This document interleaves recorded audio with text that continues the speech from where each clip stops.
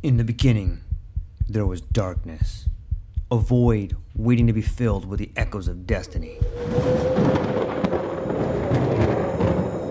From the depths of time, legends emerged. Heroes forged in the fires of adversity, their stories etched in the fabric of eternity. Through the sands of ancient deserts, across the vast expanse of galaxies, and amidst the tumultuous waves of the ocean, their journeys began.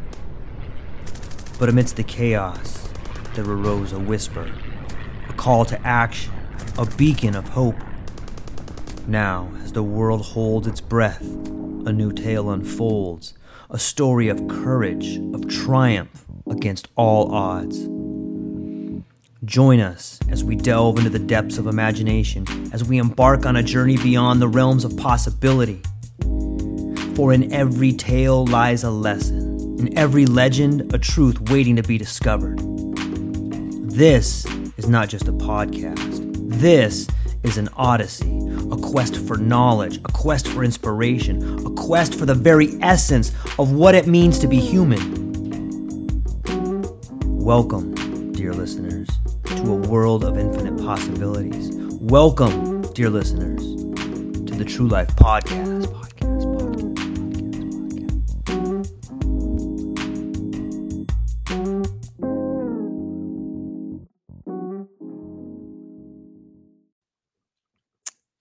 Ladies and gentlemen, welcome back to the True Life Podcast. We've got a great show for you today. We have a very lovely individual, an integrative and psychedelic integration psychotherapist, modern, forward-thinking, open-hearted, Mrs. Jo Dice. How are you today? Hello. Lovely to see you, George. I'm good today, and I'm aware it's quite early over your side, isn't it? It is, yeah. It's 7 a.m. I normally get up around 5, get my kid ready for school, pack a lunch and all that kind of stuff. So I'm kind of an early riser. I've found that kind of helps you prepare for your day and get everything set in motion right there. How about you? Are you an early riser? Do you know what? As I've got older, I have got more of an early riser. I think it is something associated with getting older, isn't it? So yeah, but we're at 5 p.m. over here. So yeah, I'm still a bit sprightly. Yeah, I've noticed that. That's a good thing to be. It's usually a sign of a happy person is someone who usually wears a smile. And although sometimes some people they put a big mask on, right? Masks are kind of a big thing when it comes to different kinds of therapies. They certainly are. Yeah, we all have our masks, don't we? Our persona, I think Freud called it. Yeah. I always think of for the world. Agreed. Mm-hmm. I always think of Joseph Campbell when I think of masks. I think of people, and then myself too. You know, your happiness, sadness, But as we're talking about masks and therapy, maybe you can tell us a little bit about what started you on the journey that you're on. Like, how does one become an integrative psychedelic integration psychotherapist? Now, that is, this is a long story. Okay. Perfect. I love them. And it starts back in childhood, as most of our stories do. And I mean, without going into the full details of my childhood, I've been through trauma in my life, and I've had a difficult childhood. And then in my adult life, I've experienced loss. I lost my mum when I was 19. And then when I was 30, I lost my first child very traumatically. And I was a nurse at that time. And it was that experience which I had my own personal counselling and psychotherapy. And that made me start to think about counselling and therapy as a career,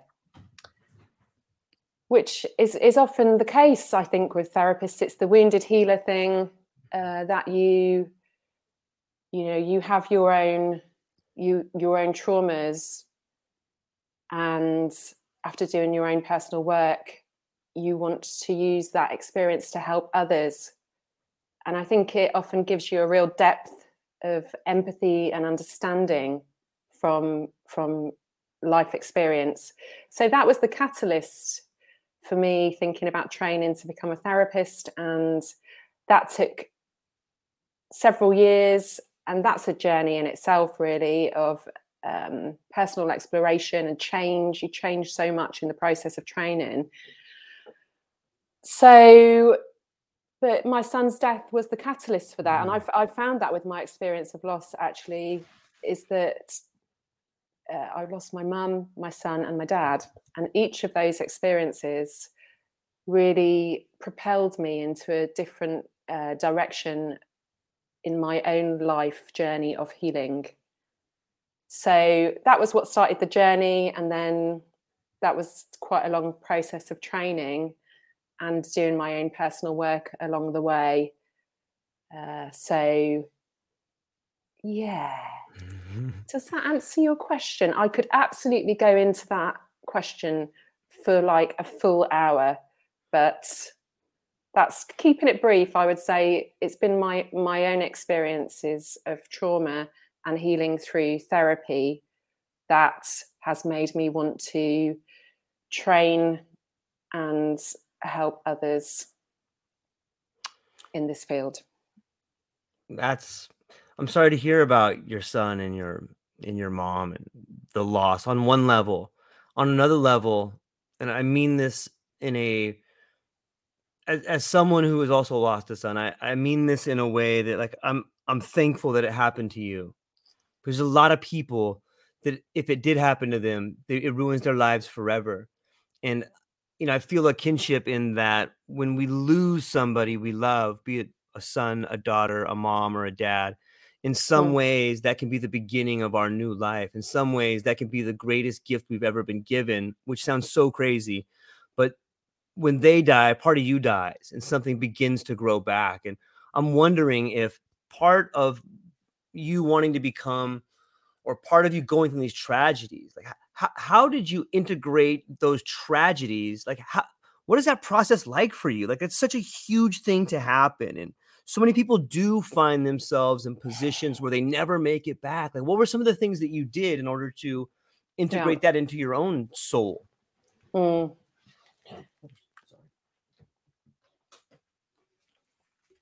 Sorry about that.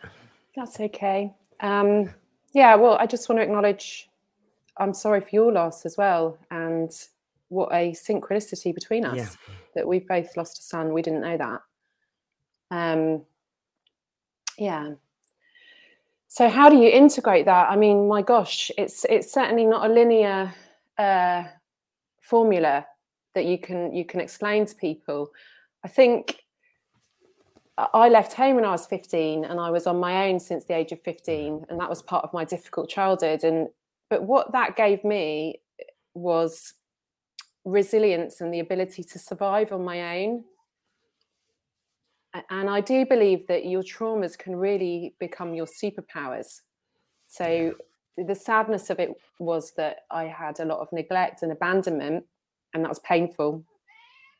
But I learned to cope on my own and to survive on my own. And I had a real sort of tenacity to bounce back. And I think that drive is what has helped me to survive and not just get swamped and lost in grief. And I also think, I do sincerely believe that our loved ones want us to thrive again and be happy. Like, I don't think they would want us to also sacrifice our life. And I'm not meaning to take away from the pain of grief and just how debilitating that can be to people who are suffering. But I think it was that drive to bounce back and to kind of make the most of my life. But this took years. It wasn't quick. Like, my process of grief and processing loss and looking back and saying, oh, actually, I can see that was a catalyst for great growth and healing in my life. It took years before I was able to look back and see that. And obviously you don't know, when you start this process, you don't know where you're going to go. So I didn't know I was going to end up here, and who knows where I'll end up in another 10 years. That's the thing. So, yeah. It's fascinating to me to hear and see and get to participate in the trauma that happens to all of us. And the more that I talk to people, the more that I've drawn this idea, and it's not necessarily my idea, but it's just something that I've found kind of floating out there in literature and different books and talking to people. And it is that the purpose of traumatic experiences, regardless of what they are, is that there's some force, call it God or Akua or Buddha or the spirit or the planet, whatever people want to label it.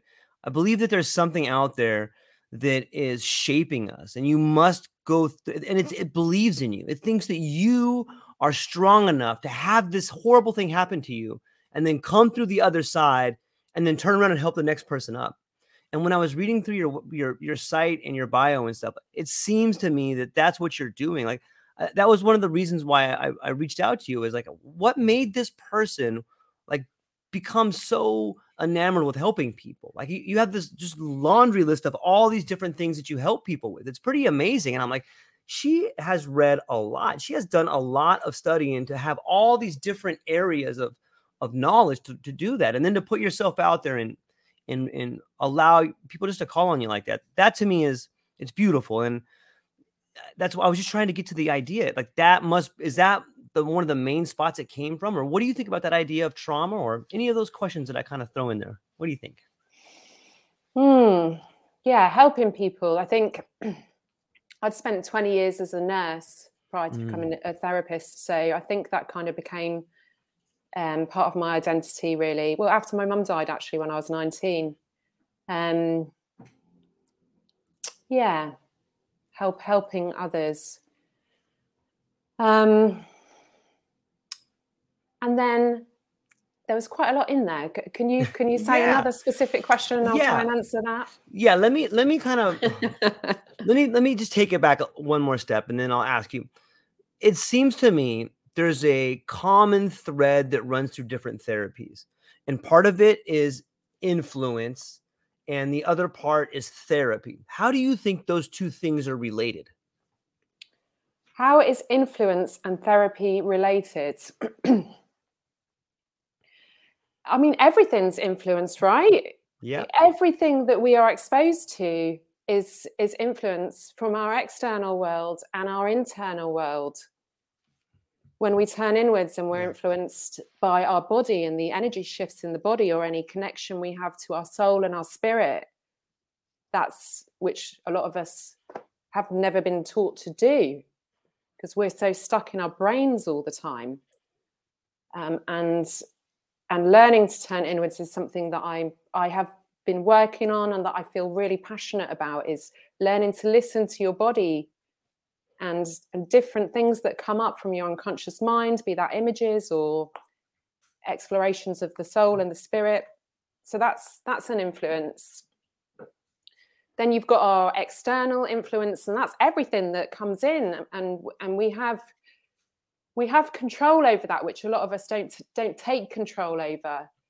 If you spend your whole time reading the news and comparing yourself to others on social media, then you're going to feel afraid and inadequate. So this is the control we can take over our external influence. Our relationships, are they nurturing relationships? Are they people that make us feel bad about ourselves? Again, that's an influence, and relationships are important. Our relationship to ourselves. And then, influence it's got to come back to our family and our roots and our story and our ancestors and what's passed down to us, because that's what happens. It's the generational trauma and the ancestral stories that get passed down until someone starts looking at them. And another way of describing that may be epigenetics. There is a scientific way of describing that. So those are some forms of influence. And then obviously what we read, we study, what we're passionate about. And then how does that link to therapy? So my instinct when I hear that is that therapy is about relationship ultimately. I don't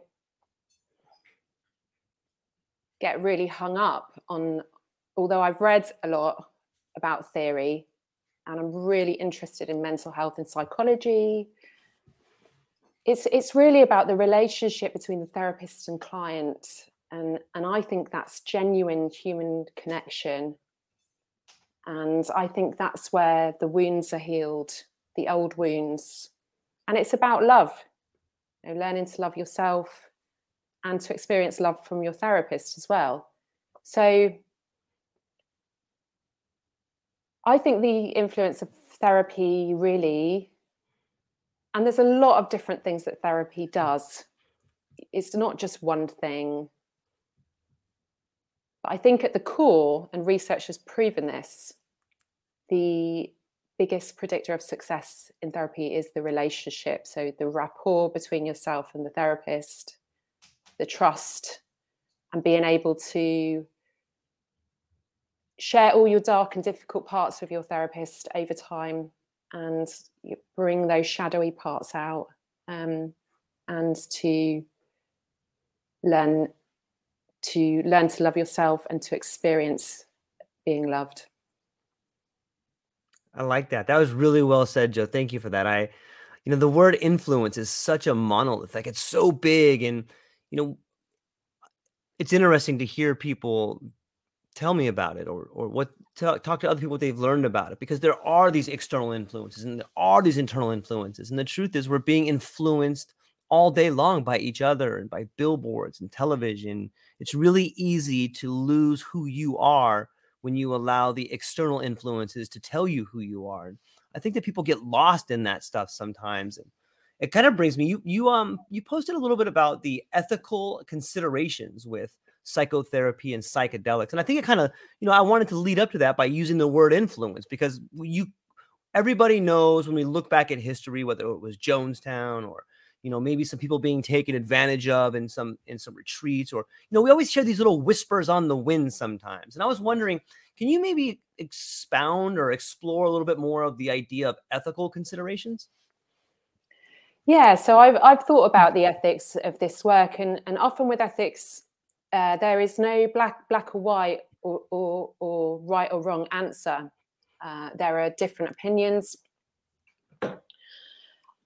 I think ultimately people are working on the underground with these substances. The underground society, the guides, it's not regulated, and it can be very unsafe at times. There's the guides, the shamans are often doing a wonderful job, but they're just human beings, and they're subject to the same foibles of human beings, of greed. So there can be financial exploitation, sexual abuse of women, a kind of lack of knowledge about medical conditions and physiology that can be dangerous. And so it casts a big shadow. I believe that which casts a big light often casts a big shadow. That's beautiful. I'm going to write that down. And I think that can be playing out. And so by pretending it doesn't exist and refusing to get involved, to support people with their experiences, we're putting them at risk of getting admitted to hospital, getting admitted to psychiatric institutions, having problems with their relationships, being heavily medicated, getting mental health diagnoses from people who don't understand the process. So the way I liken it to is, it's like intravenous drug users and creating needle exchanges to give them clean needles to use their drug. It's about reducing risk. Anything that reduces the risk of harm can be deemed a success. And that's where I feel the services of psychedelic integration, psychotherapy, have a place, because it's reducing risk of physical and mental harm, hospital admissions, psychiatric admissions, relationship destruction, family destruction, to enable people to do this in the safest way possible, with the before and after care, which is so essential and which is totally overlooked. And I think one of the problems with the psychedelic world is that people are perpetuating the medical mindset, in that they're looking into going into these experiences and getting a quick fix.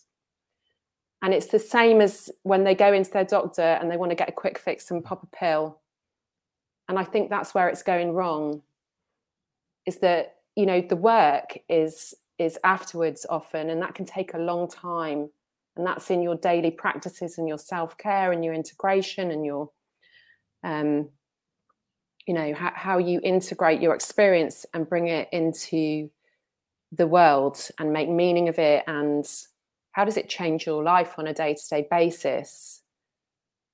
And unfortunately, I think that's not getting enough airtime and sort of precedent in this world, is the integration process. Yeah, that's really well said. I'm glad you brought that up.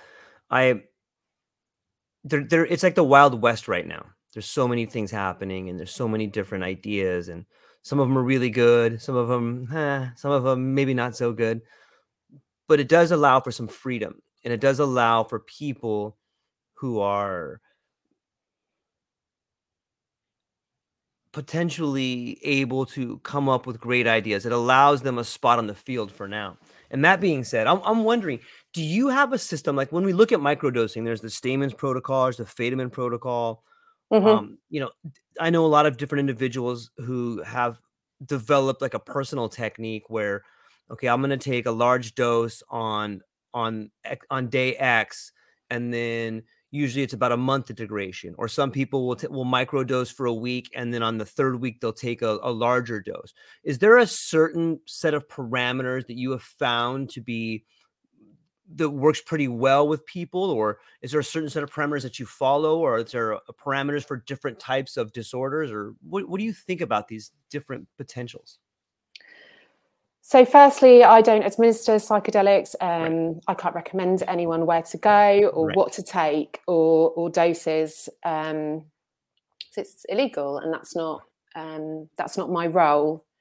So I certainly am not able to recommend or prescribe or point people in the direction of what and how to take.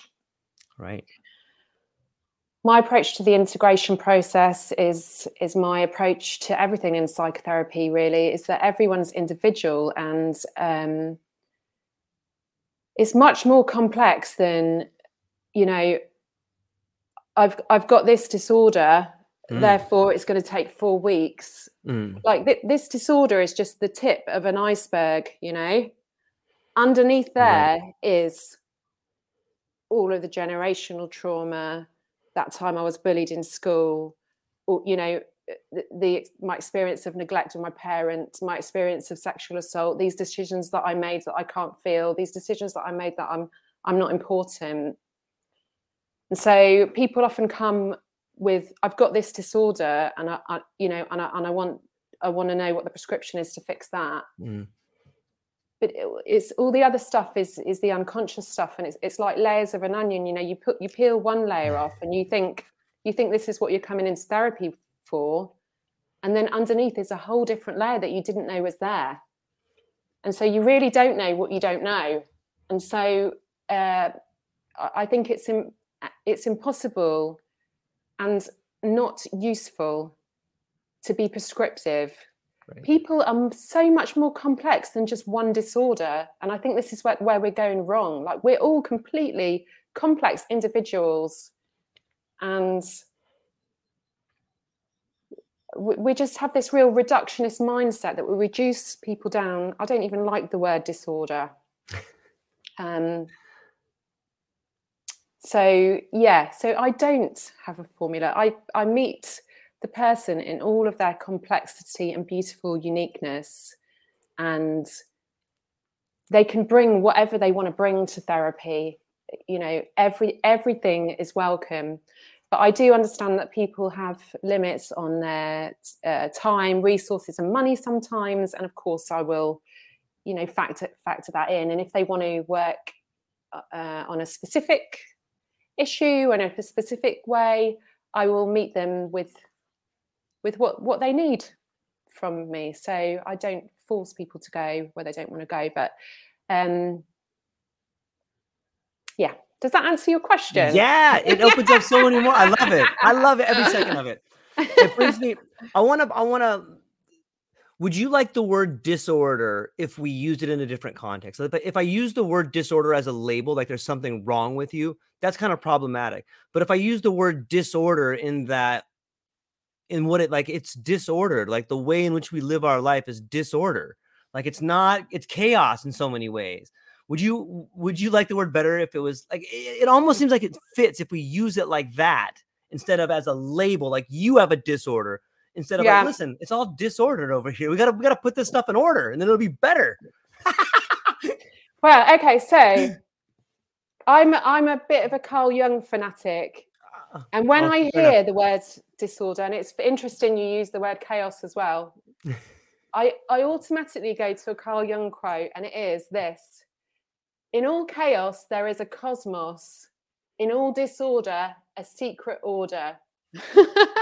Yeah. So the message is there is, you know, this, what you call disorder probably actually makes a lot of sense as a reaction to what that person and the environment. So I just think, don't discount the value of chaos sometimes and disorder. It's, you know, we've become very sort of normal. We want everything to be normal. And what normal often means is fit in a certain box, one person's idea of perfection. And often that idea of perfection is actually very patriarchal. It's, you know, from the white male, middle class, middle-aged professor of psychology. And so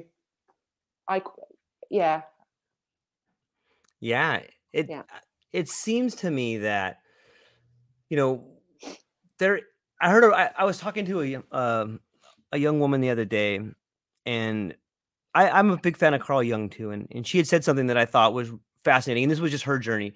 She was talking about she had undergone some severe childhood trauma, and you know, she was trying to work through some problems and come to terms with who she was and what was going on in her life. And she had prepared herself to take some psychedelic medicine or some entheogens, and she was preparing, thinking about, you know what, okay, I'm going to go into the underworld, and you know, I have to do some shadow work. And after taking the medicine, the message became clear to her, like, what are you talking about, dragons? What are you talking about, facing demons and shadow? You love that place. You live there. You employ all those people. You know, what you have a problem with is joy. What you have a problem with is the light.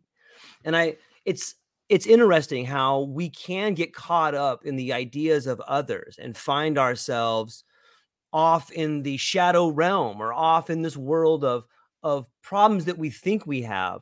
In some ways, that's a strategy to not solve the actual problems that we have. It's interesting. It seems to me psychedelics help you confront, or at least begin to show you what can be true. Instead of a Western style medicine, there's more of a coping strategy. It's like, take this pill and you're okay, or take this stuff and you probably still feel not that good, but you can go do your day. Yeah. Where the psychedelic medicine is like, here it is. Take a good look. What do you think about those two styles? I'm not quite sure I understand the question. There might not have been one in there. There may not have been one in there. Well, I just freestyle a little bit in response to what you said. Okay, so one response to that is, you know, what I heard was something about people just having completely different experiences with psychedelics. They go in with one thing and they come out with something completely different that they didn't think was what they wanted to work, what they needed to work on. And that's the beauty and the power of the unconscious mind. So, you don't know what you don't know, and the medicine that you're working with, to a certain extent, some people believe there is a spirit of the medicine that comes forth.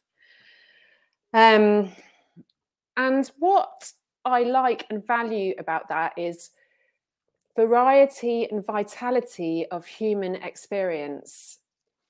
And really embracing that in the world is that we're all on different paths. There's no right or wrong. Like, all of our roles and personalities and ways of being in the world and paths, life paths, I believe, are different. And what a beautiful world that could be if we embraced variety, diversity, choice, rather than this is the right way to be. And I do believe, to a certain extent, that world is emerging now. So, yeah, wonderful. Someone goes in and works with psychedelics and comes up with something completely different than what they thought. So I'm all for that. Individuals finding their own life path and making their own decisions about who they are, what they believe, what their values are, how they want their relationships to play out, what their personality is, based on them rather than others. Yeah.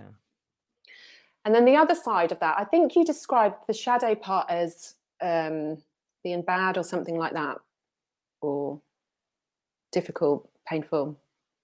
And my response to that was, I believe our shadowy parts have a lot to teach us, and learning to accept our dark parts as part of our humanity, I think, is something that will create great healing in the world and in us as individuals. So I don't see our shadowy parts as being bad necessarily. So I don't link shadow automatically with it's bad. And I think perhaps learning to accept and be in those parts can facilitate great healing. And I believe that psychedelics are a really powerful way of doing that, very viscerally, of getting into contact with those parts. And I remember reading one of Stanislav Grof's book, and he spoke about a woman who was suffering with addiction, who was really in contact with like a demonic type entity. And he said he felt he was sat with a very dark force, and he meditated on light. And when she made contact with that really dark and evil, demonic part of her, she had suffered from abuse. After that experience, she healed and overcame addiction. And so, yeah, I would say don't discount the shadowy parts. Yeah. What do you think? Like, do you think that when we talk about maybe some of the shadow parts or some of the dark parts of our soul, or however we want to describe it, is there a common place? Is that repressed pain, or is that something that we don't want to talk about, or is that something we're ashamed of, or are those good ways to describe what the shadow can be? Yeah, I think they're those parts of us that we find unacceptable. So often they're the voices that you hear in your head, but you don't say out loud. The mean parts, the rage. And that's one part of your shadow, but then I think it goes deeper into sort of your ancestral traumas. I definitely think that sits in our shadow, and also the collective unconscious, which is, the archetypes and stories of all of humanity. And light and dark forces show up throughout all of our human experience and evolution. All of the myths, all of the archetypes, all of the religions, they have the light and the dark. So to some extent, that shadow is in us too. And I think when people have been through abuse, and have been victims of abuse, often that darkness of the abuse is somehow internalized in them and can be expressed, because people often know that it is not okay to project that onto others. It can be internalized as anxiety, as depression, or as addiction, the kind of remnants of the abuse that they have been subjected to. And that's like a part of the shadow as well, I believe. Yeah, that brings up the question of, at least to me, of like generational habits or generational cycles, because it seems that a lot of the parts that get repressed are, like, let's say abuse, let's say like a little boy gets abused.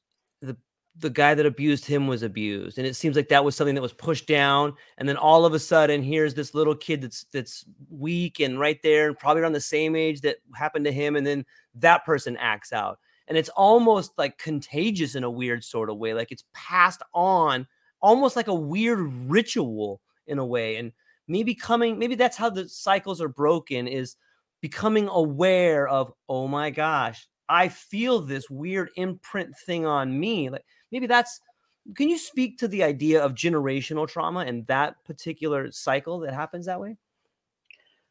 I think so much of the mental and to a certain extent physical health that people experience is the result of generational trauma. I think it's at the root of so much.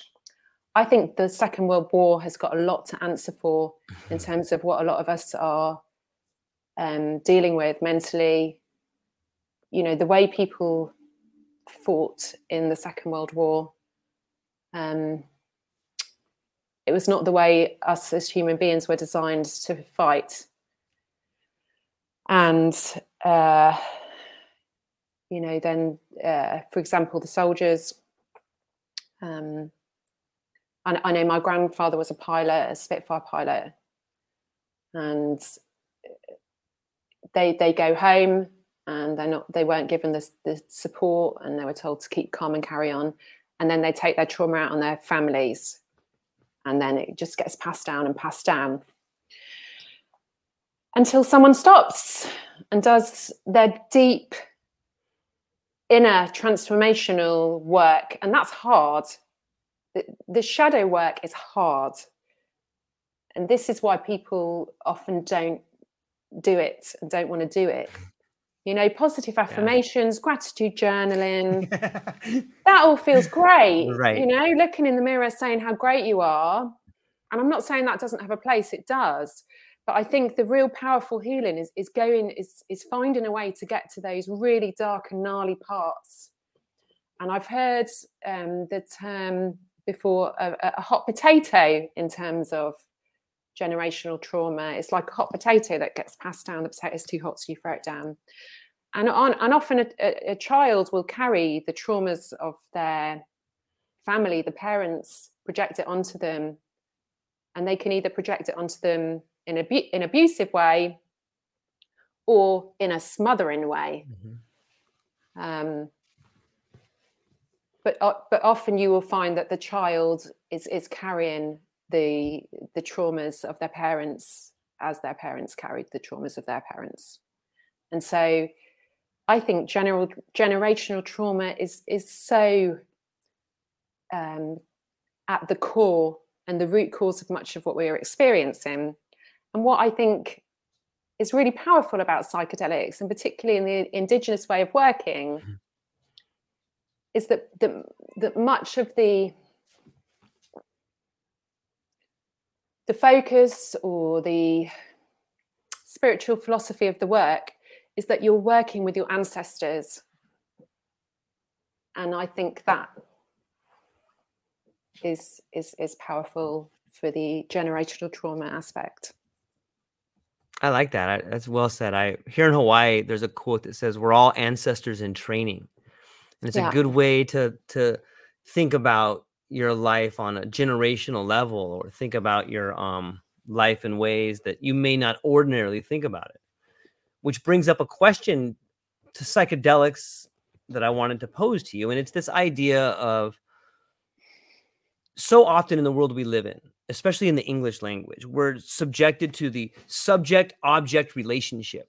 And depending on what side you're on, it can be interesting. It can also be abusive, and it's somewhat dehumanizing to be a subject or an object. I'm a person. I'm neither of those things, even though I'm both of those things.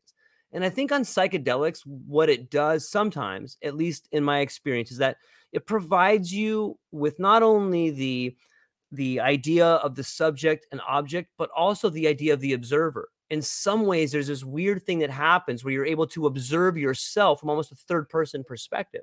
I'm wondering if you have noticed that. Yeah. Okay. I just need to kind of just make some sense. So something about being like almost like outside of your process. Yeah. Okay. So my response to this is I heard it once. I used to go to a Buddhist meditation, and so they said something to me once. They said, What if our dream world was the real world and this was just a construct and this was a dream? Like, just because this is more complex and coherent doesn't mean it makes it more real. True. And it blew my mind a little bit. And I try and stay away from sort of right or wrong thinking, but it just gave me a bit of a curiosity, really, that this could all potentially be just a construct. They said in the Buddhist meditation, the second you look away, everything could disappear.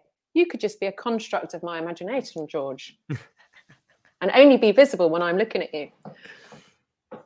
And so that was quite interesting. So when you look at it this way, I've heard said before. I've forgotten the guy's name. Is it Almas? He's a famous sort of philosopher. I might have got that wrong. But reality is just a construct. Our personalities are just a construct to survive the world. And so what we see, the way we make sense of and understand reality is not necessarily real. Right. Does that make sense? Is that a bit profound? So when you walk down the street and you see different people and you see people reacting in a certain way, very angry or overreacting, their construct, the way they look at the world, is completely different. And one of the key things that I learned and realized about life is that all of our lenses through which we see the world are completely different. And one of the biggest mistakes we can make is to think that everyone sees the same as us. It's all built up of all of our life experience, our epigenetics, our temperament. And so relating this back to what you were saying, which I forgot what it was, something about object and subject and the observer. So having an observing others. Yeah. Right. So I think with the psychedelic experience, and I have had an experience of working with psychedelics myself, that's been really powerful, transformative and healing in my life. It can take you to a completely different stratosphere of experience that is nothing like the way you normally see the world. And that can give you just a real curiosity about, this rigid, coherent is not the only way of seeing and experiencing.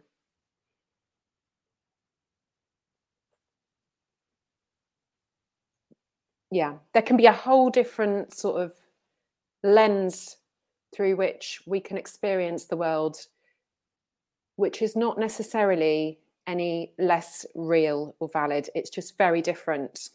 And one metaphor I like for this is I always like the idea of water, vast bodies of water and the sea. And Freud's often spoken about vast bodies of water as the unconscious mind.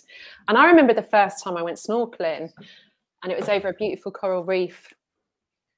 And I remember looking under the sea for the first time and seeing these fishes and the corals. And I remember thinking, this is like a different planet. I feel like I'm on Mars.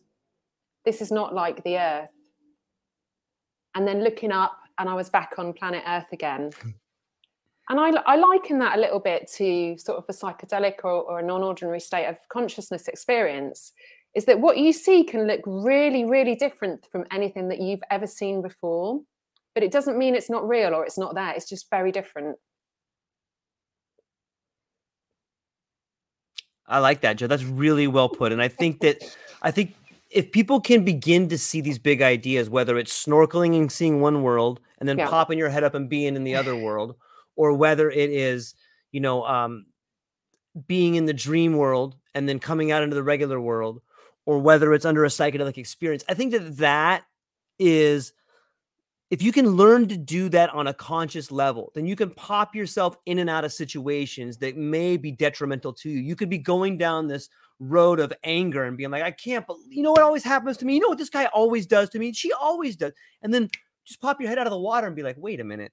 What kind of story am I telling myself here? I'm the one telling the story.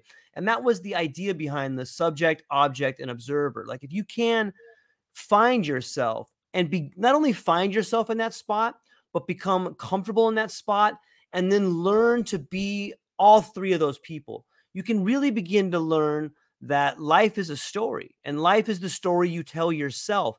And if you want to live a better life, start telling a better story. And I know this is going to sound probably crazy, but it's kind of easy once you figure it out. It may not always work, but you can always tell yourself a story. You can be whatever you want to be. And if you think back to the way we spoke to our children, like, what do you want to be when you grow up? We're providing them with all these opportunities to tell a cool story. And it seems like, especially when you become an adult, maybe you have bumped up against some unrealized dreams. All of a sudden, like, this callus sets in, and we stop imagining, we stop thinking, we stop telling ourselves stories that are positive. We stop telling ourselves what we can be and start deciding what someone else wants us to be. And I think that there's so much trauma in there. At least there was for me. And I'm so happy that you brought that up, because I really want people to be able to do that. And I think so many people can benefit from it. And it's a beautiful thing to think about, whether it's going to learning the Buddhist way or just learning to be a better person. This idea of narratives is a very important one, don't you think? Yeah, totally. The narrative, the stories we tell ourselves. And I think sometimes, from my experience of working with psychedelics and breath work, I have had a narrative in my head, my life. For example, I once had a narrative that all of my relationships were bad. And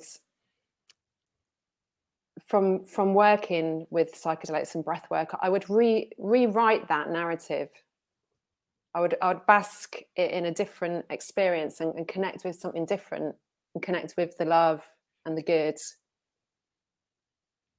And so I think it's like you can take the same story and tell it in a different way. And I really like the fact that you've brought up stories, actually, because I think therapy is often about stories, and I think stories can be medicine. And I think there's something really powerful in stories. And I think within this world and the work that we do, we need more stories. I think research is really valid, but I think people need to be moved emotionally with stories. I couldn't agree anymore. And I think there's been a lack of stories.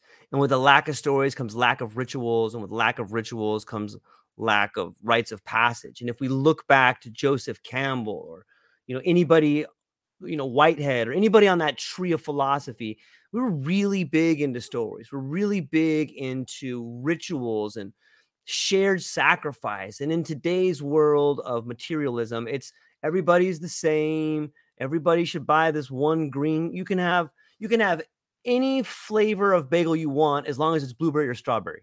Yeah. You know what I mean? There's just Yeah. like these false choices everywhere. And Mhm. you can see it. I think that is something that constricts people so much. It's like I don't want to do this, but I don't have any choice. But you do have choice. It's really, really hard to make that choice because it's scary. If you want to be someone you love, I heard a good quote that was, if you want to lead the orchestra, you got to turn your back on the crowd. You have to be willing to let people laugh at you, and people will laugh at you, and it's okay. Mm.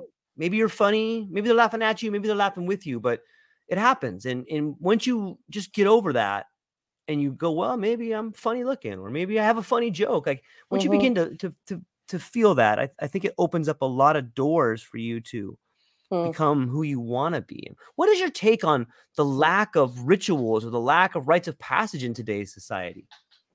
It's a massive void. It really is. I think as we've lost our connection with religion, and there's a lot that's gone wrong with religion, and I think it's part of our flawed humanity is that we want to prove, we get polarized, and it becomes about my way's right, your way's wrong. And this is played out in religion. You know, my religion's right, your religion's wrong. Everything's got to be exact. And we lose our ability to hold complexity or to see the metaphor in religion. But as we've lost our connection with religion, we have lost our connection with the ceremony and the ritual that is so powerful for, again, it's getting out of the logical mind. It's getting into something else. It's being in connection with us, with others. It's the power that can happen in that in-between space. It's the power of music. It's the power of drums. It's the power of intentions. The ceremonial rites of passage. It's been observed that I think Groff wrote about how many gangs, as part of their initiation process, gang members are required to go out and kill someone. And Groff mentioned how similar that is to the initiation process within tribal communities, a coming of age ceremony. And so when we don't find a safe and conscious way to express coming of age rites of passage with ceremony, they will play out unconsciously in a dangerous way, and people will get hurt. And you know, one idea is that is why these young men are going out and doing this in the gangs, is that there's no conscious way for them to kind of express this need, this growing up, this change. Death is another one. We have such an issue with death. We avoid it, we ignore it, we don't wash our dead, we don't spend time with our dead. They get carted away and the nurses do the wash, which is such a significant ceremony. That period when someone dies is so poignant. And I think these are all parts of the processes of grief and change and transition in our lives, which are really hindering our ability to process and move through and grieve and grow.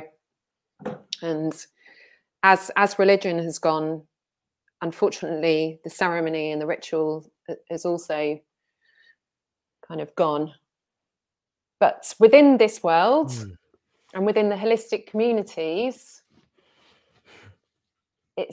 and the spiritual communities, it seems that people are starting to connect back in with this need, with this basic human need. Wow, there's some painful stuff in there to think about, and it's painful because it's true. this disconnection we have with the people that die.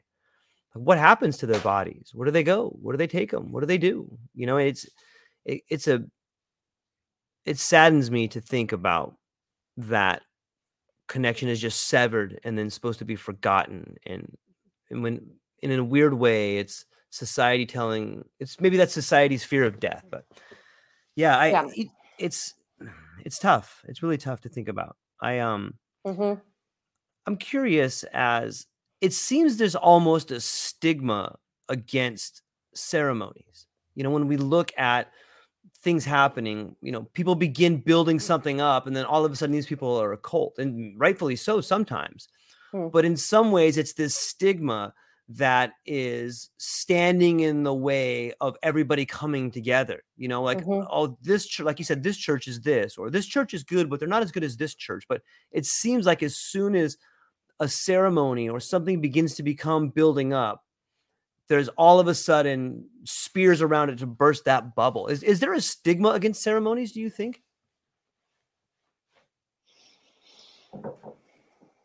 I think many people in society have a negative idea around spirituality, and can often jump to the dark things that have happened in religion. For example, you know, child abuse within the Catholic Church. And so I think there's often a leap, and obviously the wars that have been over religion. And so I think many people leap and they hear spirituality and they leap to that, because there is a darkness in that world, but there's darkness everywhere. And, you know, this is the reality of being a human being. And so it's a shame, because I think many positive aspects of spirituality, and ceremony is often associated with spirituality, are therefore discounted and not given credit and airspace.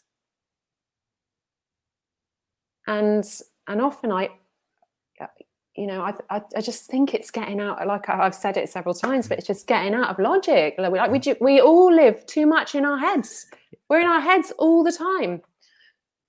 And with ceremony, you get out of your head, you get into something else.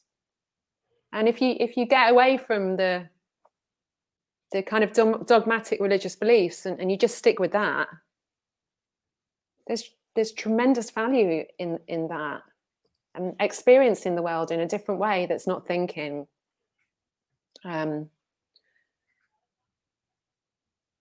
So yeah, I mean, the obvious ones are, I suppose, that are still around are marriage. But even that's fading, isn't it? But funerals, COVID times, we didn't even have those. I mean, the COVID times when people died, it was really tragic, the way that people died on their own and weren't commemorated with a funeral.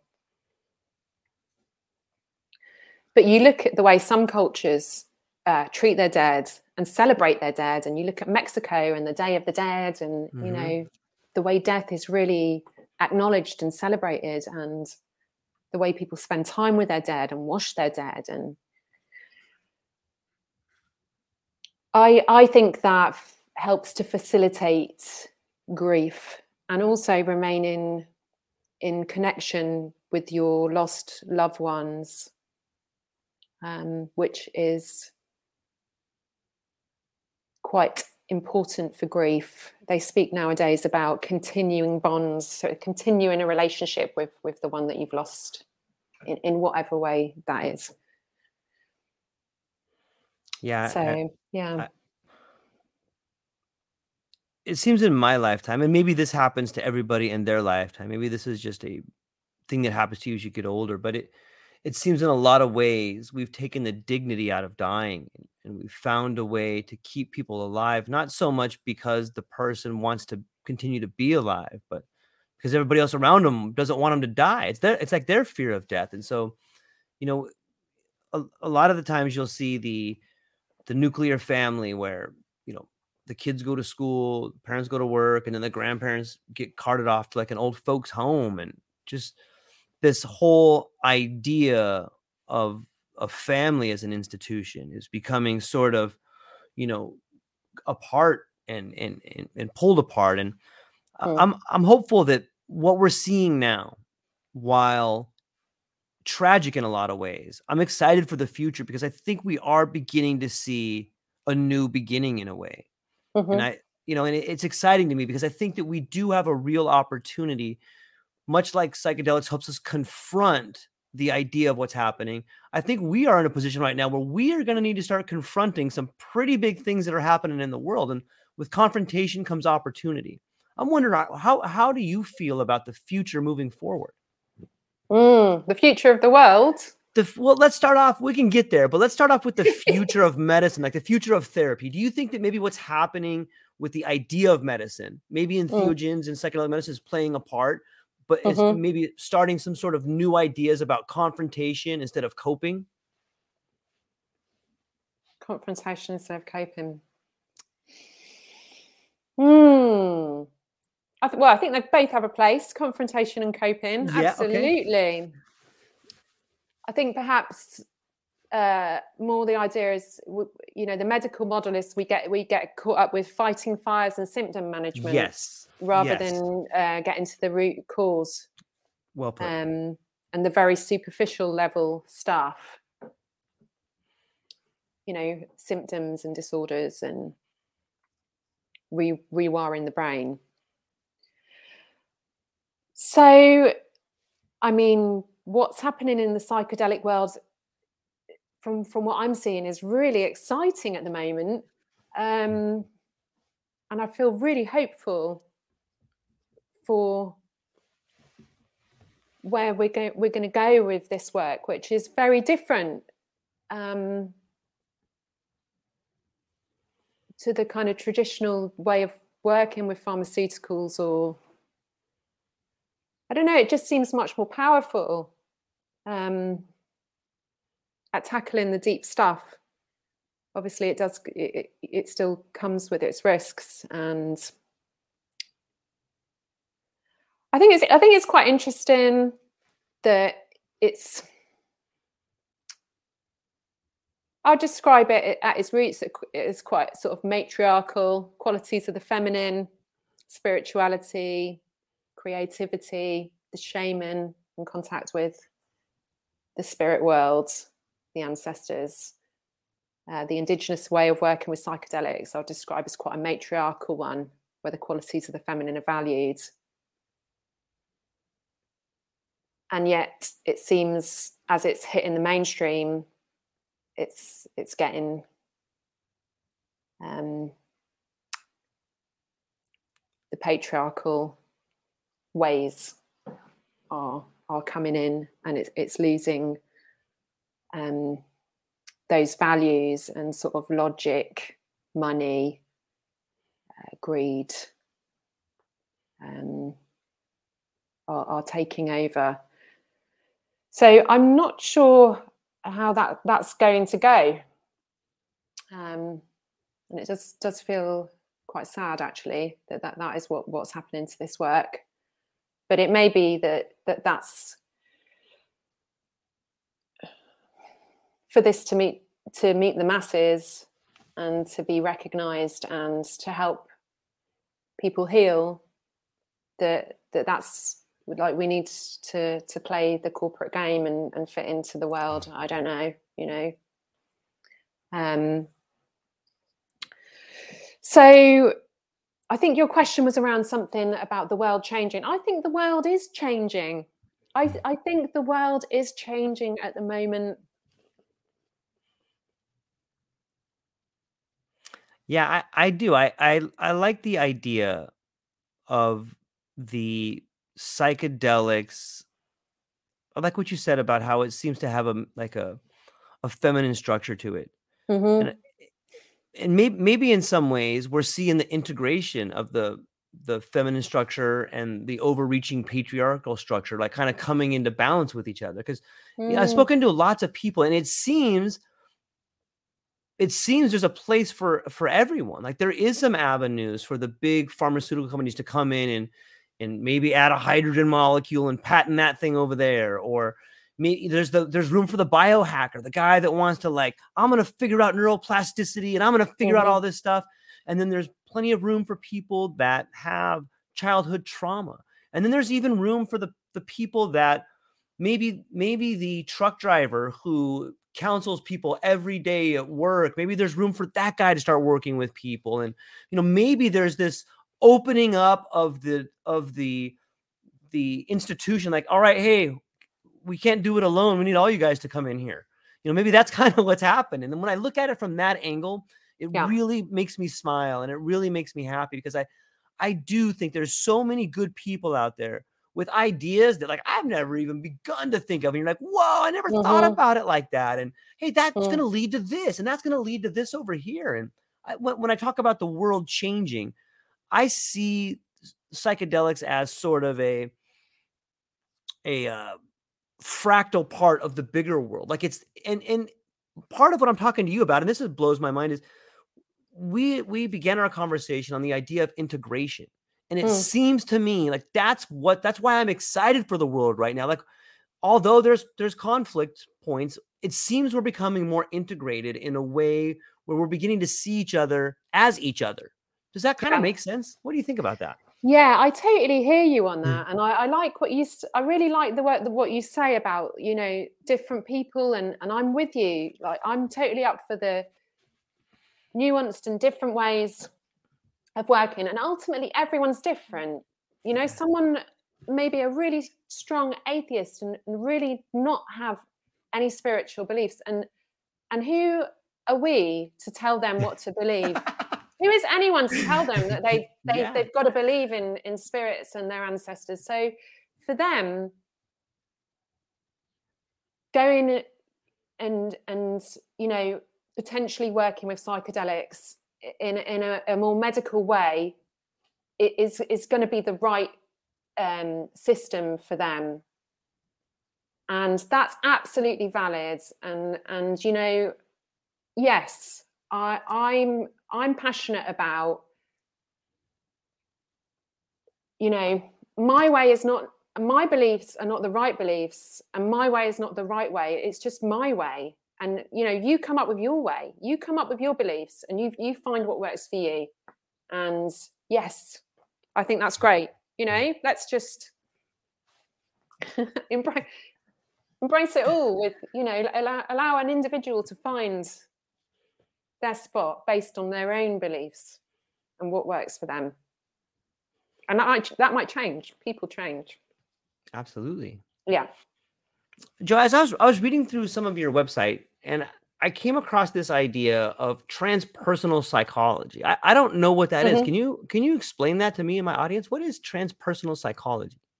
Transpersonal. So, I think it embraces Stanislav Gross. Have you heard of Stanislav Gross? Of course, yeah. Yeah. So he was one of the proponents of transpersonal. And I think it really embraces a lot of what I've been speaking about today, is our relationships with the spiritual world, our relationships, our ideas of past lives, religious deities, the collective unconscious, the archetypes, different experiences of consciousness. Some people may experience being an inanimate object or an animal, or re-experience their birth through working with psychedelics or breath work or meditation or altered consciousness states. And I think it's being open-minded to these spiritual experiences, and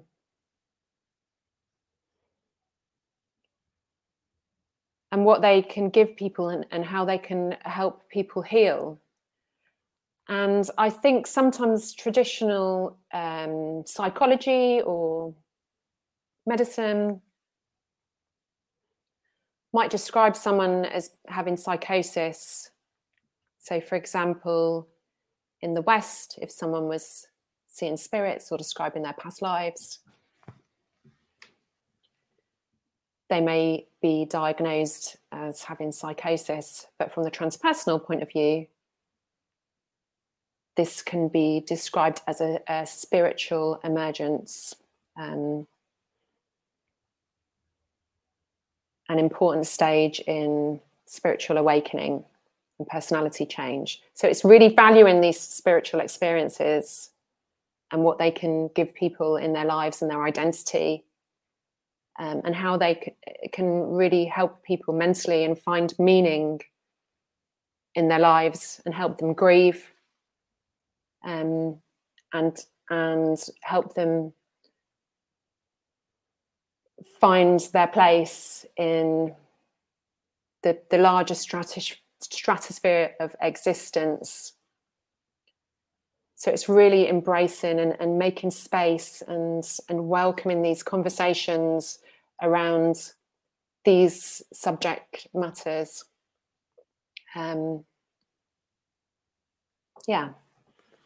It's beautiful to me, and as you're explaining that, it makes me think of a couple of things. One is, it's not uncommon for people to have auditory illusions, or people to see things, or think that they see things, but we label these people as crazy. And when we start labeling things, especially, it's one thing if I label somebody, but when a group or a society or a tribe begins to label someone as crazy, a person really begins to lose a lot of opportunities wherever they're at. And it doesn't, crazy is such a weird word anyway. Like, it doesn't really mean anything. But sometimes my best insights have been like an auditory illusion, or an insight that if I told people about it, they'd be like, "You're a wacko," But some of those are the best insights. And it seems to me that on some level, if we could just begin to be okay with those types of things, we would relieve so much stress and pressure on ourselves and the people around us. Have you found that to be true?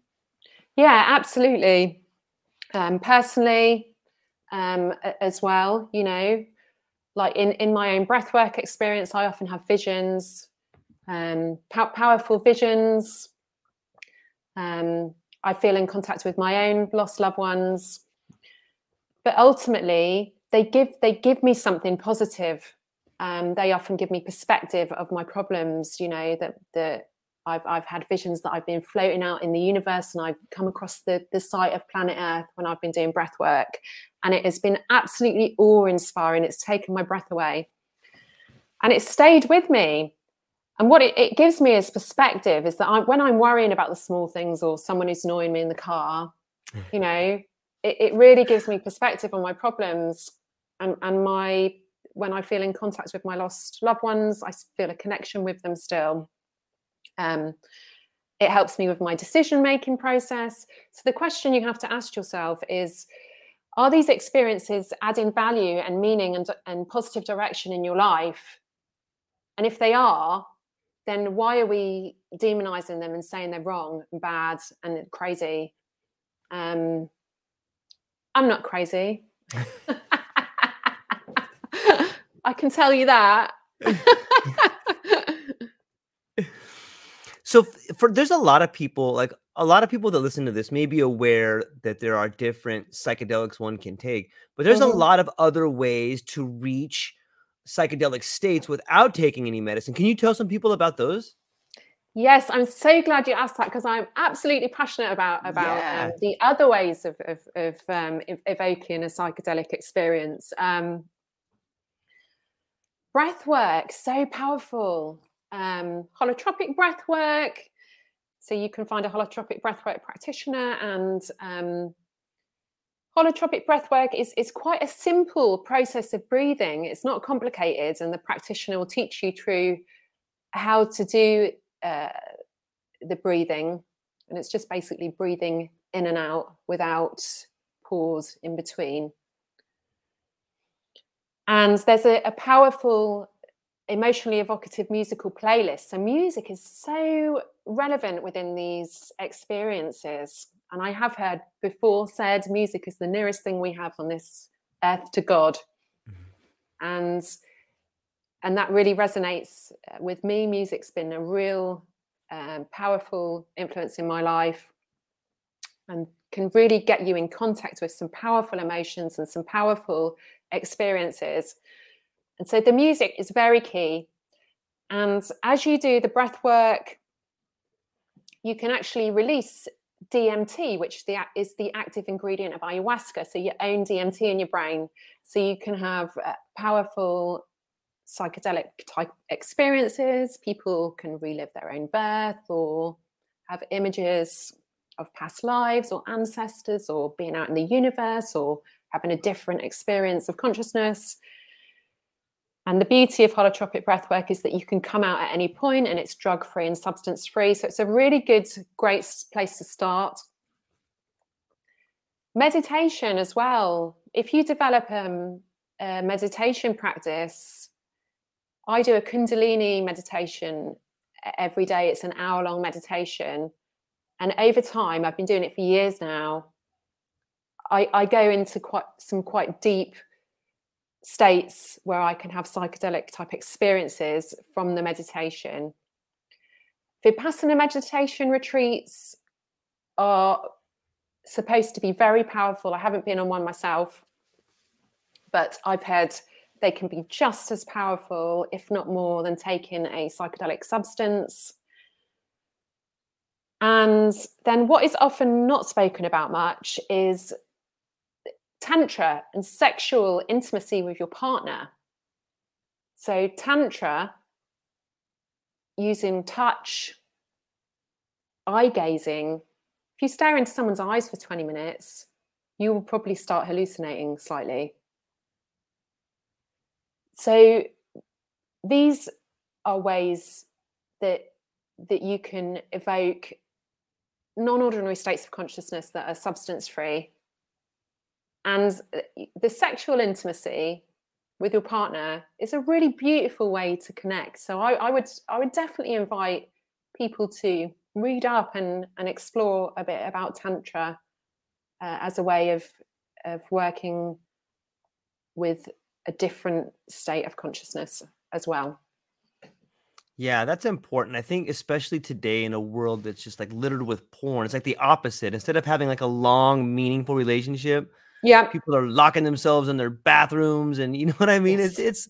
It's sad in so many ways. And I think that, I don't know. I think that I think that it's probably being done for specific reasons, but that's probably neither here nor there. I think people should try to reconnect and have the most loving, sensual, sexual relationship possible. What's your take on that? Absolutely. And I think we're very sexually repressed as a culture. We don't talk about it. We think it's naughty, taboo. You know, it's a subject that we don't speak about out in the open. So we're kind of going off secretly, watching our porn, you know, and it's become quite seedy. But the Tantra philosophy is more of a natural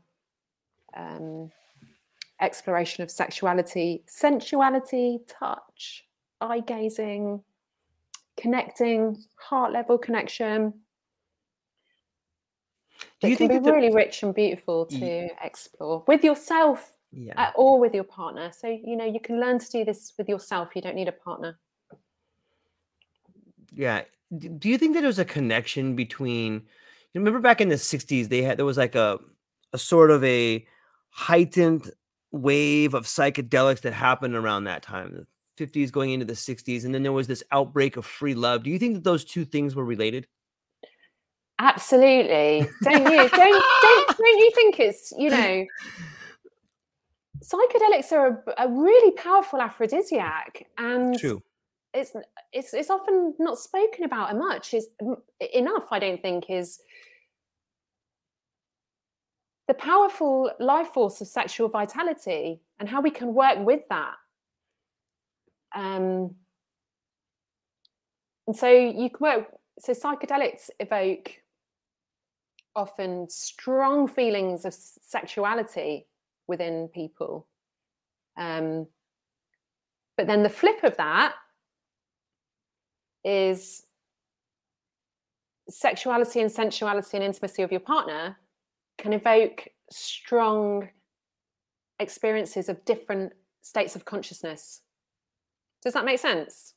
So psychedelics can make you very sexually aroused. Mm-hmm. But explorations of sex, touch, and intimacy with your partner without psychedelics can evoke a non-ordinary state of consciousness. So often people during sex will have said that they feel in connection with something bigger, with their spirituality, that sex is a spiritual experience, or they feel different. They feel different than they normally do. And so that's another powerful way of working with expansive consciousness through sex, touch, and intimacy and sensuality.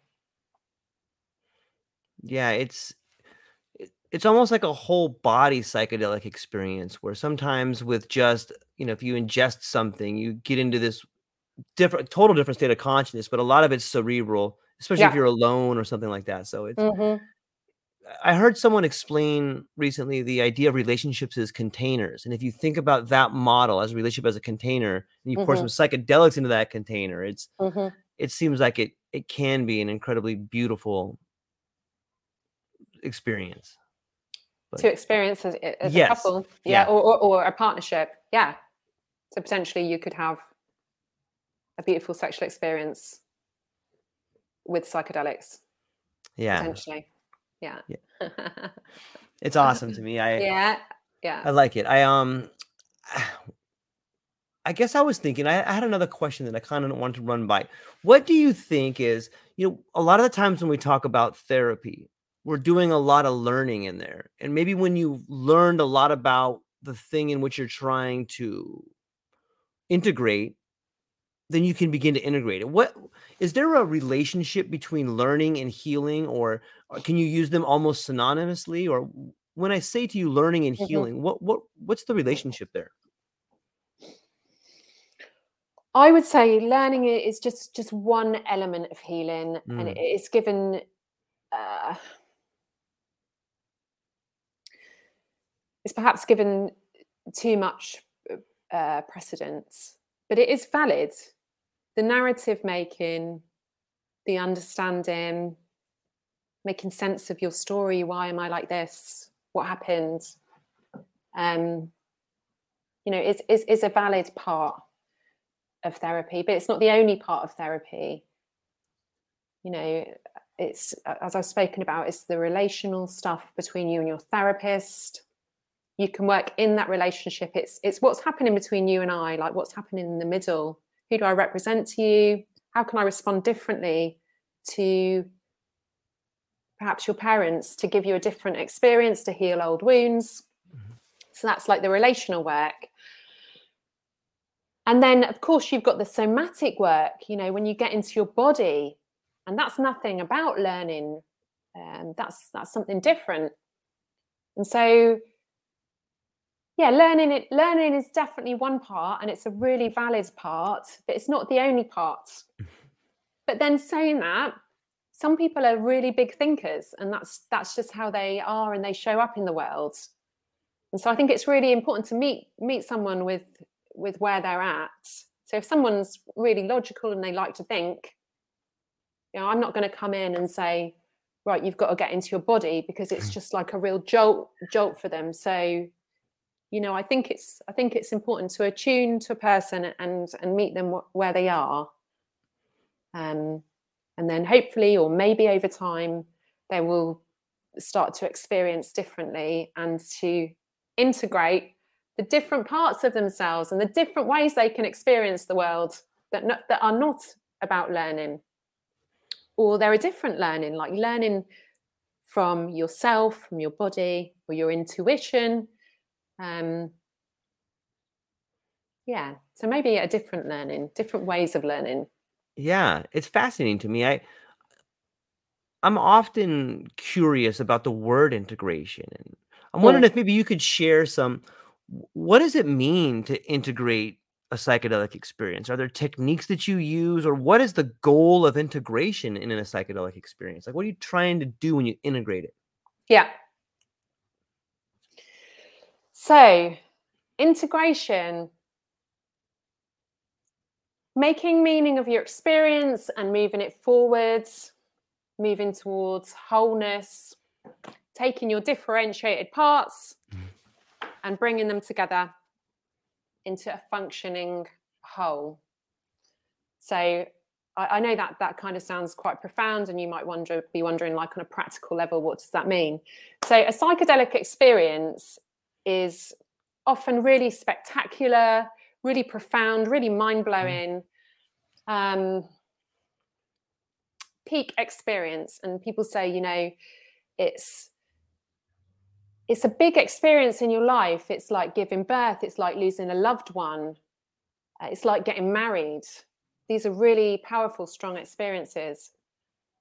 And then you come back and you go into a mundane world.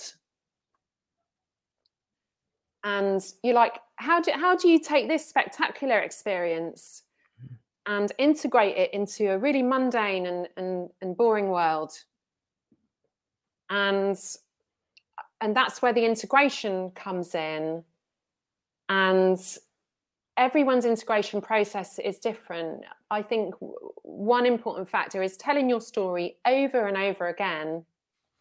You know, people need these experiences are really spectacular. Sometimes they're terrifying. Sometimes they're really awe-inspiring. People have like really magnificent insights. And you need to be able to speak that. You need to be able to get it out to somebody who is open to hearing it and to listen and is curious about your experience and is not going to judge you or look at you like you're crazy. So telling your story over and over again. And then it's really important to not make any quick decisions. You know, you can come out of these experiences and think, right, that's it. I'm going to leave my job. I'm going to leave my marriage. I've had this insight. And you need to get grounded and settled back in the world. Like, you need to take time to land. So it's really important to honor the process after the psychedelic experience, you know. Honor the medicine, honor the shaman, honor yourself, honor your process, honor your healing journey. And this is what happens for a long time after the psychedelic experience. So first of all, get grounded, look after yourself, look after your mind and your body, be conscious of what you're putting in. So post psychedelic experience, your brain is very neuroplastic, so it's very adaptable to change.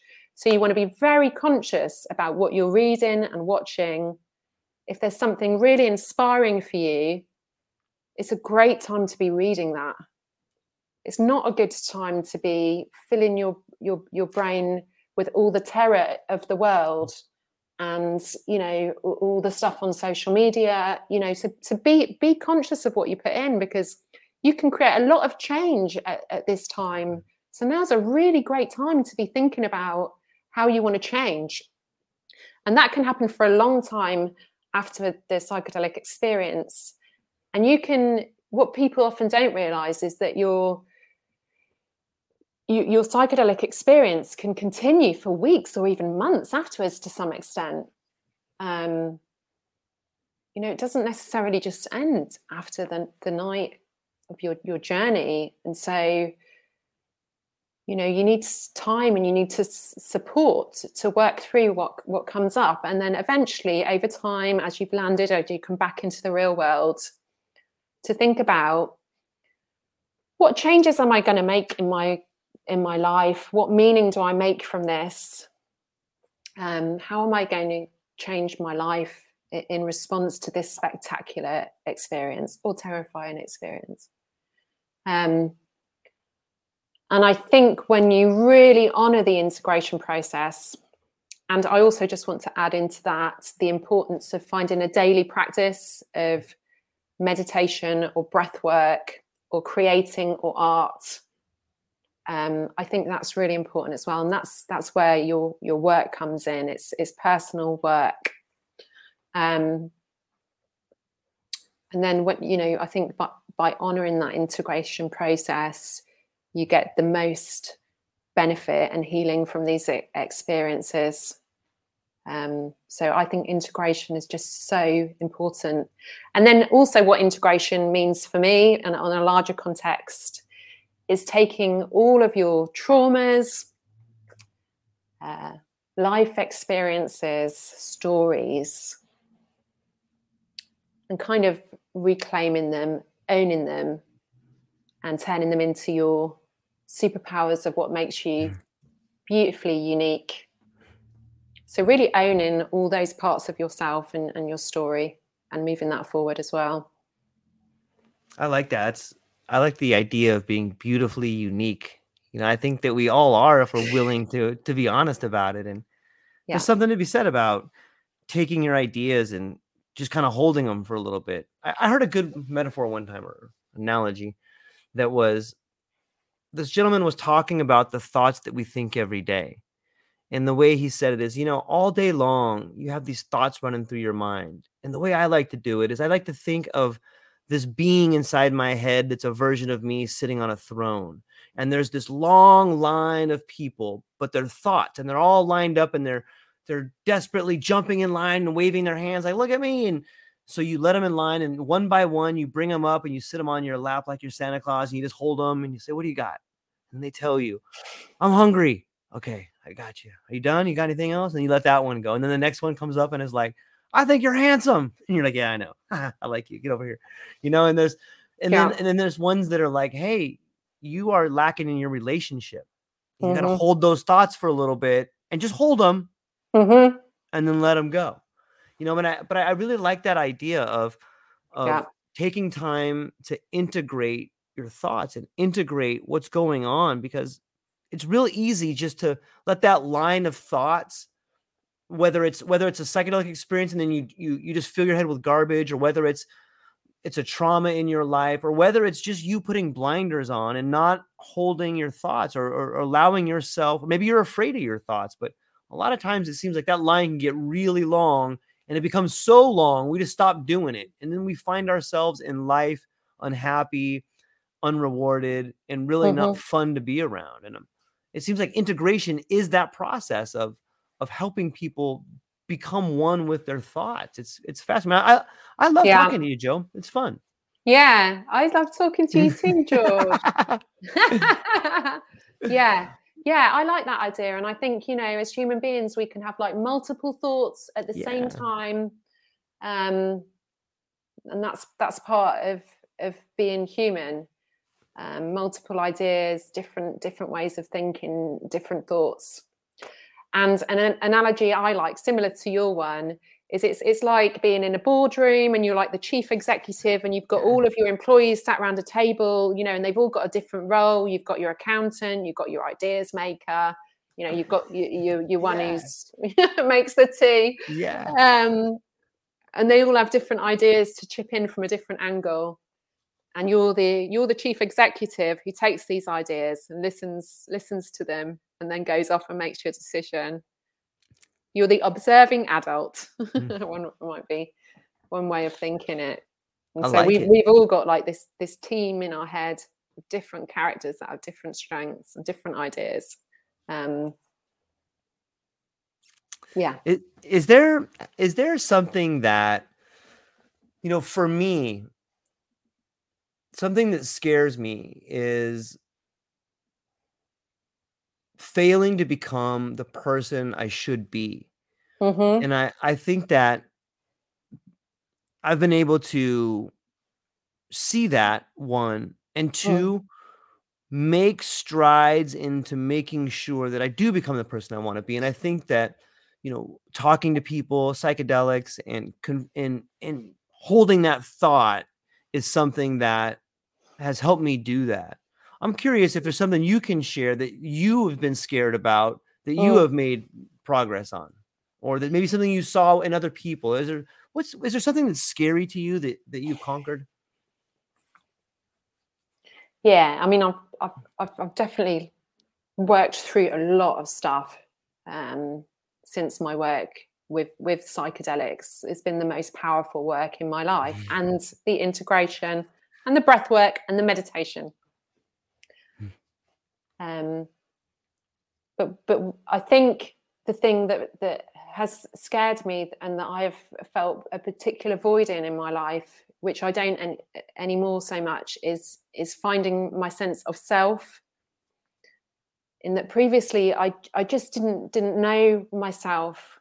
I was just floundering, trying to work out what I was supposed to do and what society said I should be, and I didn't feel confident in my decisions and who I was and my identity, what my values were and what my personality was.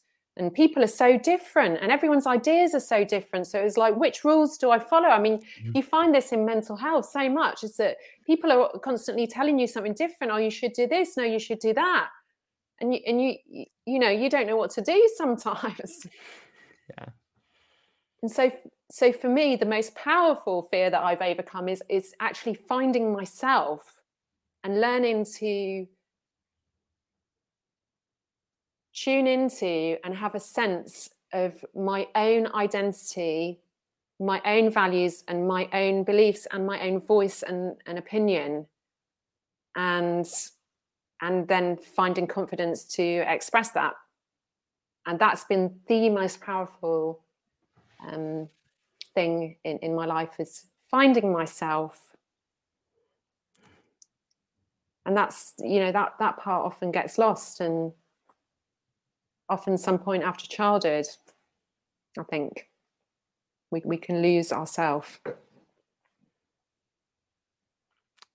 Yeah, I think so. It's beautiful to rediscover it. And it's beautiful to rediscover it and begin doing something passionate with your life. And I think that's a big part. If we take it back to the beginning of the conversation where you had spoke about the relationship between the person that's integrating something and the person that wants to have stuff integrated. Like, I can see why so many people want to talk to you, Joe. You're really comfortable, and because you've been through some things and you're honest with them. Like, I feel like you care about what I have to say. And I feel like you want to help people. And I love that. I really enjoy moving through life and finding cool people that have standards of wanting to help other people. And what would you say, like, what if you could accomplish 3 things in life, what would those 3 things be? Good question.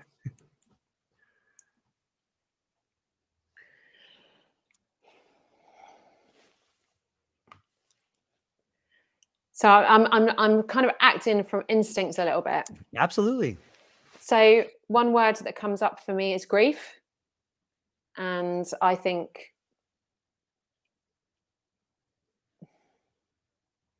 life's like a continual cycle of things that we're grieving. And I think grief is so powerful. So grief, I don't know why that came up, but that came up for me because I think it's just something continuous, like continually finding time to grieve as part of the process of life.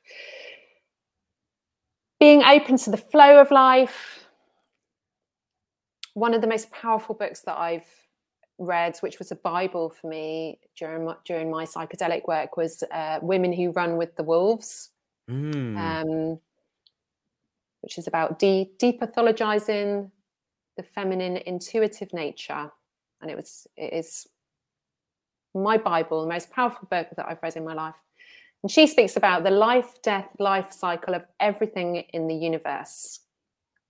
And this concept has been one of the most powerful concepts for me, is that,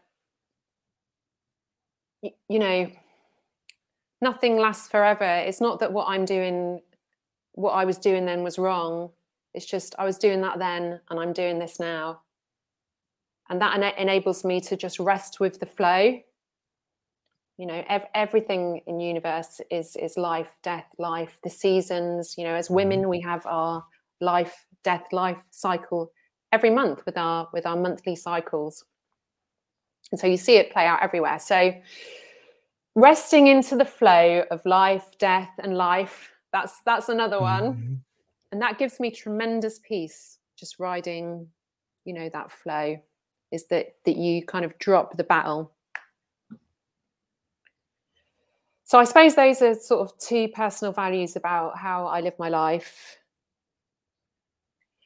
And then there is something for me about helping others who come my way. But I also need to be careful that I don't drain myself with that as well. So that's when my self-care is really important. I take self-care really seriously.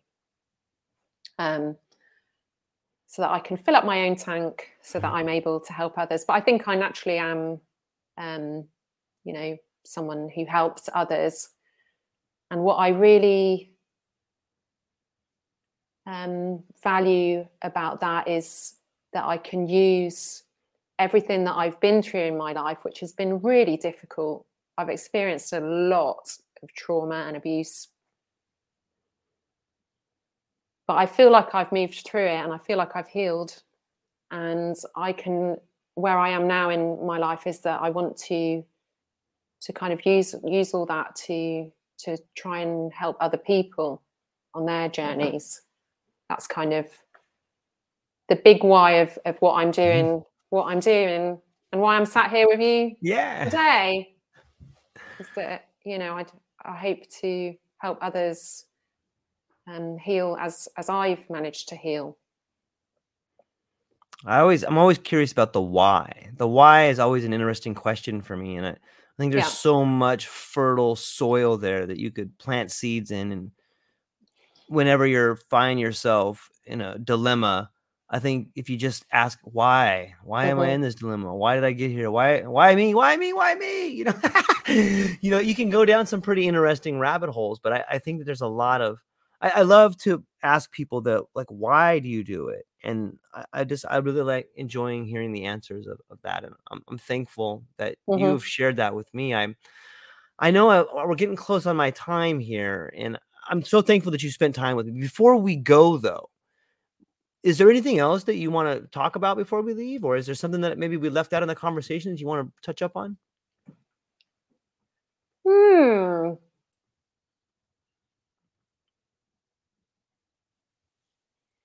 There's nothing that springs immediately to mind. I think we've had a really great, complex, rich conversation that I've really enjoyed. And I've really enjoyed connecting with you as well as a human being. Yeah, and connecting on that level and our shared experience. And yeah, 1 hour and 40 minutes. We've done well, haven't we? Really well. I would go if I didn't have to go to work. It could be a 3-hour conversation easily. For sure.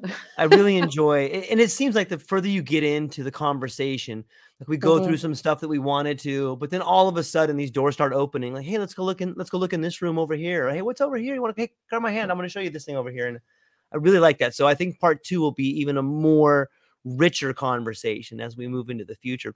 But before we land the plane here, where can people find you? Do you have anything coming up, and what are you excited about? I mean, at the moment, I'm just working on a one-to-one basis with the psychedelic integration and also integrative psychotherapy. So I do psychotherapy as well that's not related to the psychedelics. So people can find me via my website. And I'm just looking forward to becoming more involved in the community with regards to psychedelics and kind of speaking out and kind of becoming part of this new emerging world. I think it's really exciting. I really love the people in this world. I really feel like they're my sort of people. And so I'm really enjoying connecting with people and just just becoming part of this exciting world that's emerging. That's where I am at the moment. What's the name of the website again, where people can find you? jodicetherapy.co.uk, and I work online as well as in person, so I can work internationally as well. So do reach out if you'd like to work with me, and we can celebrate all of your beautiful uniqueness. Yeah, together. Absolutely. Ladies and gentlemen, thank you so much for spending time with us today. I had a great time. I wish I could have gotten to some more of the comments here. It's difficult for me sometimes to go through the comments as I'm trying to talk on the conversation. So for my friend Roos over there, my apologies, my friend. And that's what we got for today. Ladies and gentlemen, thank you so much for hanging out with us today. Reach out to me. Reach out to Mrs. Dice over here. All the links will be in the show notes. And I hope everyone has a beautiful day. And that's all we got for today. Ladies and gentlemen, aloha. Thank you, George. It's been lovely to meet you, and have a lovely day. Nice. Hang on for 1 second. I'm going to end the broadcast for the people, but I wanted to talk to you for one more moment. Okay. Aloha, everyone. Thanks for taking a moment to hang out with me in the True Life Podcast. I truly appreciate it. If you're taking some time to listen to this, whether it's your first podcast with me or you've been with me the whole way, I truly want to say thank you from the bottom of my heart. Additionally, I would like to try to inspire everyone. The world is a crazy place, and if you listen to your heart and you take some chances, I really think the world will unfold in front of you in ways you can't imagine. I've been doing the podcast for about 5 years. Last year, I decided to take the plunge. Well, circumstances dictated that I took the plunge, and I did. I've begun working on the podcast full-time for almost a year now, and it's been so rewarding to me that I would just want to try and inspire other people. If you have a dream, if you have a vision, follow the voice in your heart. Listen to the song on the wind and embrace the challenge. I think you're strong enough, you're smart enough, and you're good enough to make your dreams come true, but you have to believe in them. And I truly believe wholeheartedly that if you take a chance, a real chance on what is possible, then your dreams will unfold in front of you. Uncertainty can be a monster. It can be something that we run away from. But much like fear, if you stand in front of it, it's not that big of a problem. I know everyone listening to this has a dream and a vision, and I hope you all conquer it. And I want you to know it's possible. Take baby steps and move towards it, and you will get closer to it. Your relationships will be better. Your life will be better. And you know what? You deserve it. You're an amazing person. If you get a moment, go down to the show notes. If you can, support the show. Thank you so much for being here. Now let's get to it.